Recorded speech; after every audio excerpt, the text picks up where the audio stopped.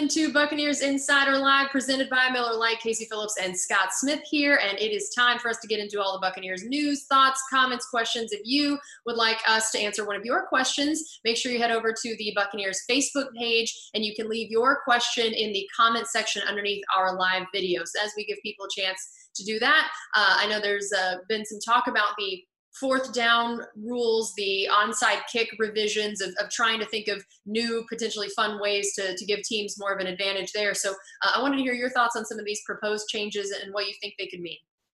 Well, I kind of like the 4th and 15 onside kick alternative. It's something that has been kicked around in the media and, behind the scenes for a couple of years now. And it looks like there might be on the verge of putting that into play. The basic idea is they made a bunch of changes to how you kick off, which has in turn made it very, very difficult for an onside kick to work. It used to be about 16% success rate, and now it's about 4 or 5%. And all those changes were made for safety reasons. So you really don't want to backtrack on any of those rules. I don't think anytime the NFL ever implements anything aimed at player safety does it ever go back from that. So you have to come up with another way. If you look at the numbers of 3rd and 4th down and 15 to go, it's about 16%, so it's pretty much right on the money. And you do that from your own 25, so if you don't convert it, then obviously it's the same penalty as an onside kick, although maybe a little bit worse in that you're giving the other team really good field position. But, you can only have so much sympathy for a team that's a couple scores down and is looking for a way to get back into the game.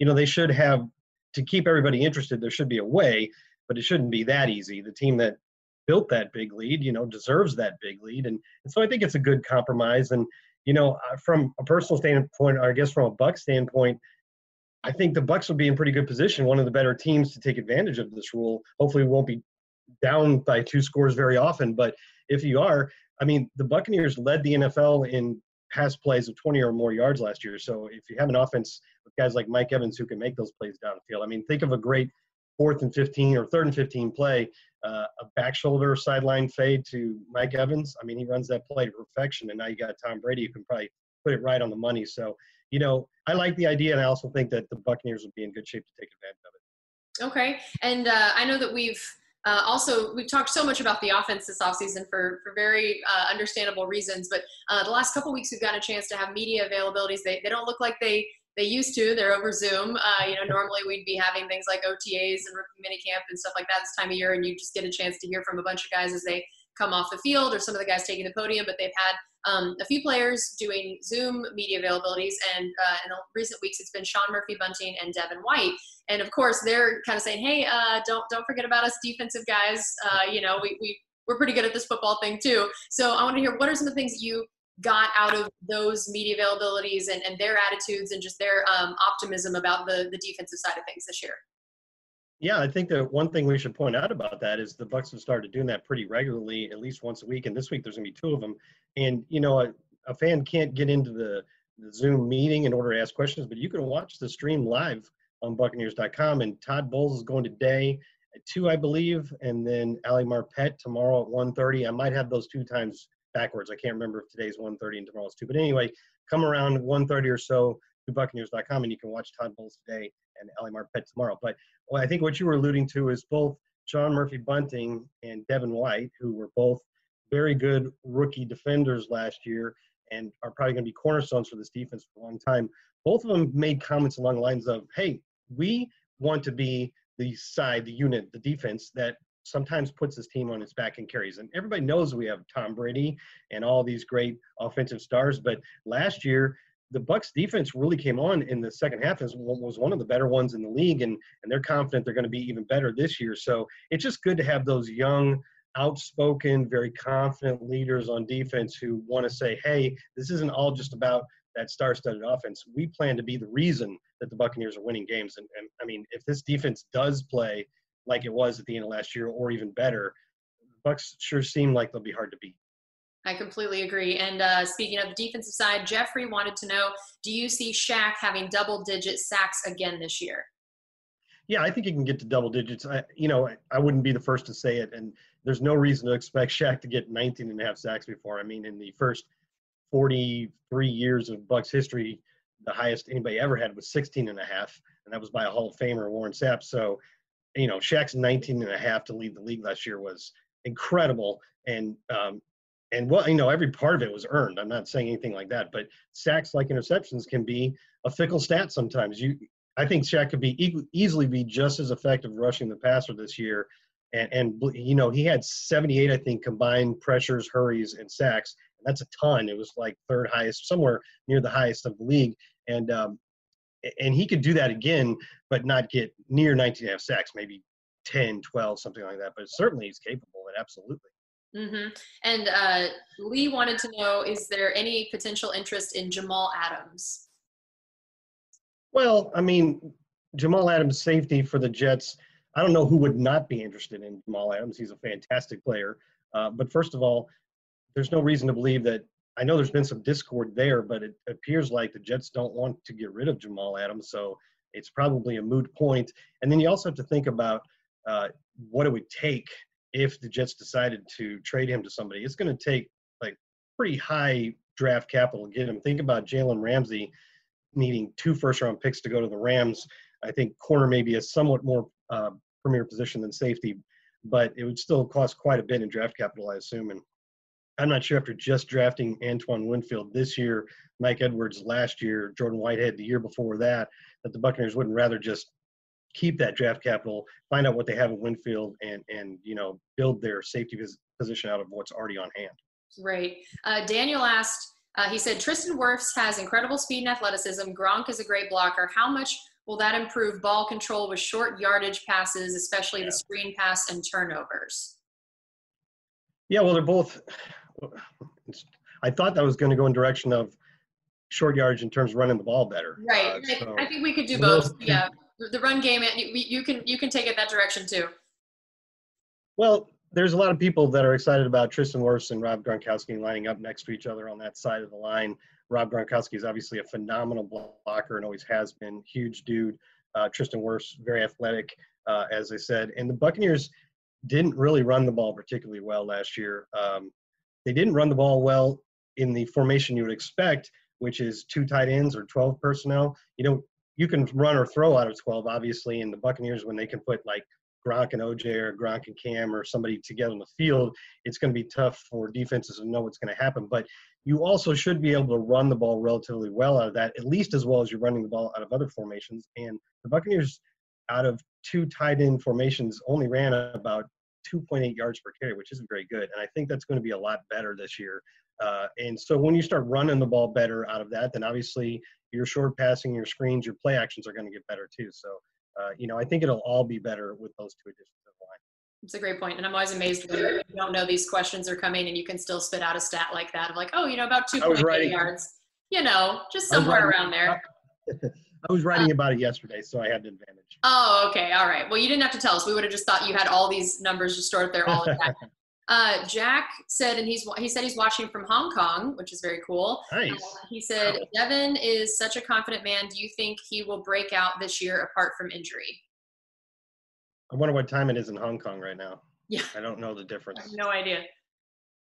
Could be happy hour.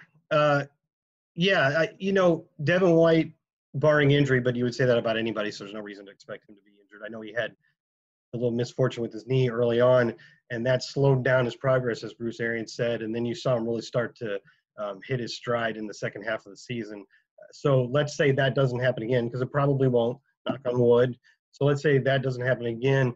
He should be able to come into the season, with a full head of momentum and just be that all over the field, rangy playmaking guy. And yeah, this could definitely be a breakout year for him. I think he sort of breakout at the end of last year, but this is a guy that could take it to the next level. And if you think about that next to Levante David still going strong, we always talk about how the Bucs have probably the best wide receiver duo in the league.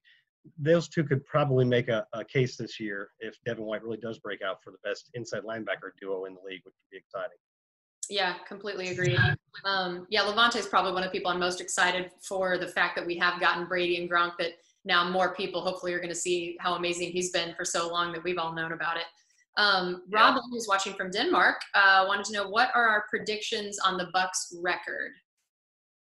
I did a thing the other day where I took other people's predictions, media, ESPN.com, NFL.com, various sites, and what their win predictions were, what the power polls are. Actually, power polls was something different, but win predictions.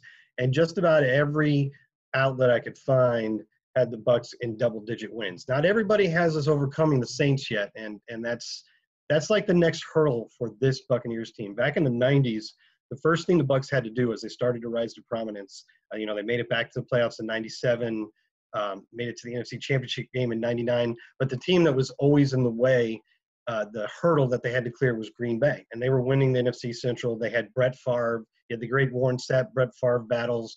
The Bucks finally started to overcome the Packers in like 98 and 99, and then you saw that they continued, and then they had to beat the Eagles, who they couldn't get past, and then got to the Super Bowl. This Bucks team that's hoping to get back to the playoffs and into long drought, it's the Saints that are standing in the way. The Saints have won the last 3 divisions. They were 13-3 last year, and they can match Tom Brady with Drew Brees. And they've got a good defense with a great pass rush. They've got a great offensive line.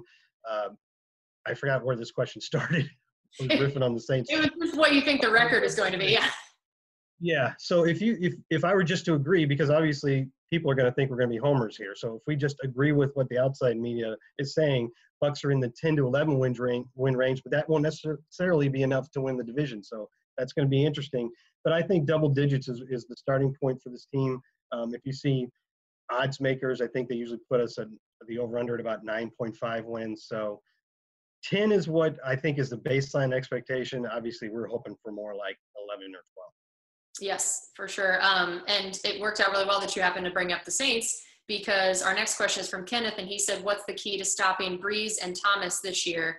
And he said, we got to take the division over again. So yeah, so the idea of how to beat Brees and Thomas, which, I'm pretty sure if we knew the answer to that, a lot of people in the league would be paying us a lot of money.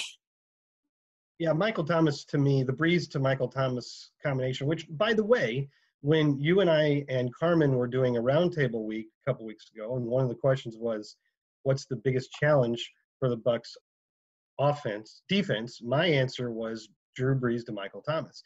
And it just, everybody knows it's coming, and yet you can't stop it. He's good at physically beating people, if the press or at breaks, and he's just such a good route runner. And then Drew Brees is so precise with his passes that you can know what's going to happen, and he still catches 7, 8, 9 passes on you.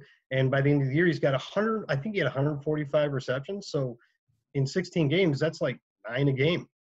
So I think that probably the key is accept the fact that Drew Brees is going to complete some passes to Michael Thomas, but keep them from being big plays.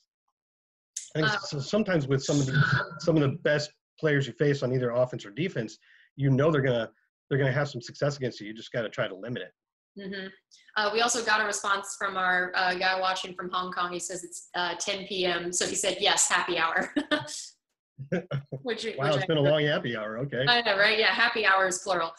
Dennis wanted to know, what will Keyshawn Vaughn's role be? Well, if you take what the Bucks had last year, and their primary carries were split between Ronald Jones and Peyton Barber, and now Peyton Barber isn't with us anymore. He's with Washington now. Keyshawn Vaughn, to me, would easily, at the baseline, step in there and take those number of snaps that Peyton Barber was getting. After the 2, Ronald Jones became the starter about the 8th game in, and then was a starter rest of the way, and then got more snaps. And he ended up with, I think, something like 172 carries to Peyton Barber's 145 or something like that. So you could probably start that as the baseline, because I think from comments you hear from both Bruce Arians and Jason Light is that there just aren't many teams anymore that are just giving all their carries, or 95% of their carries, to one back. Most teams are using a variety of running backs, and I think that's what we're going to be like. Keyshawn, I think, could expand his role beyond that if he proves to be a good pass catcher, and not just a guy screen passes, but actually splitting out and running some routes. That's what we're going to find out. They think he's capable of doing that. We're going to find out if he can do that on the NFL level. And if he can, I think you could see his role expand. But in the very least, I think he's part of the 1-2 punch with Ronald Jones.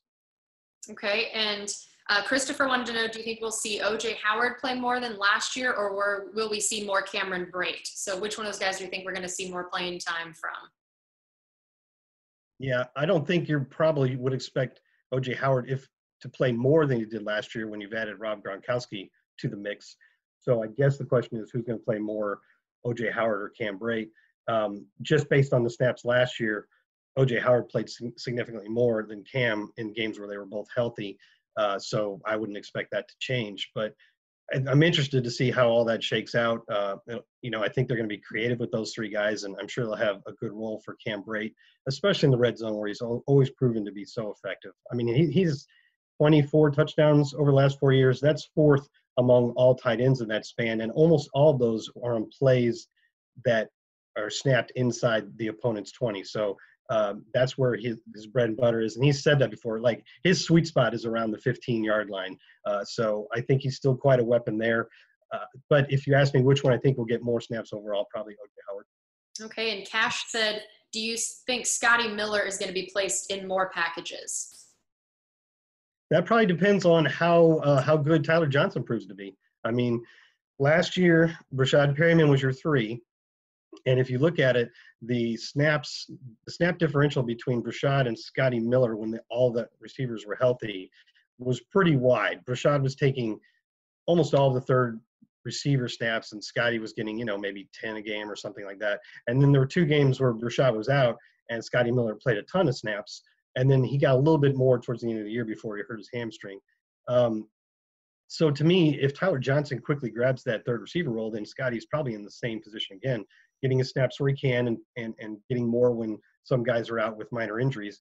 But on the other hand, Scotty, I'm sure, is going to come into this camp whenever it happens with his goal of winning the third receiver job. And, that speed he's got is real. He might be the fastest receiver on the team. And when you go to 3 wide receivers, we often put Chris Godwin into the slot where he was very effective last year.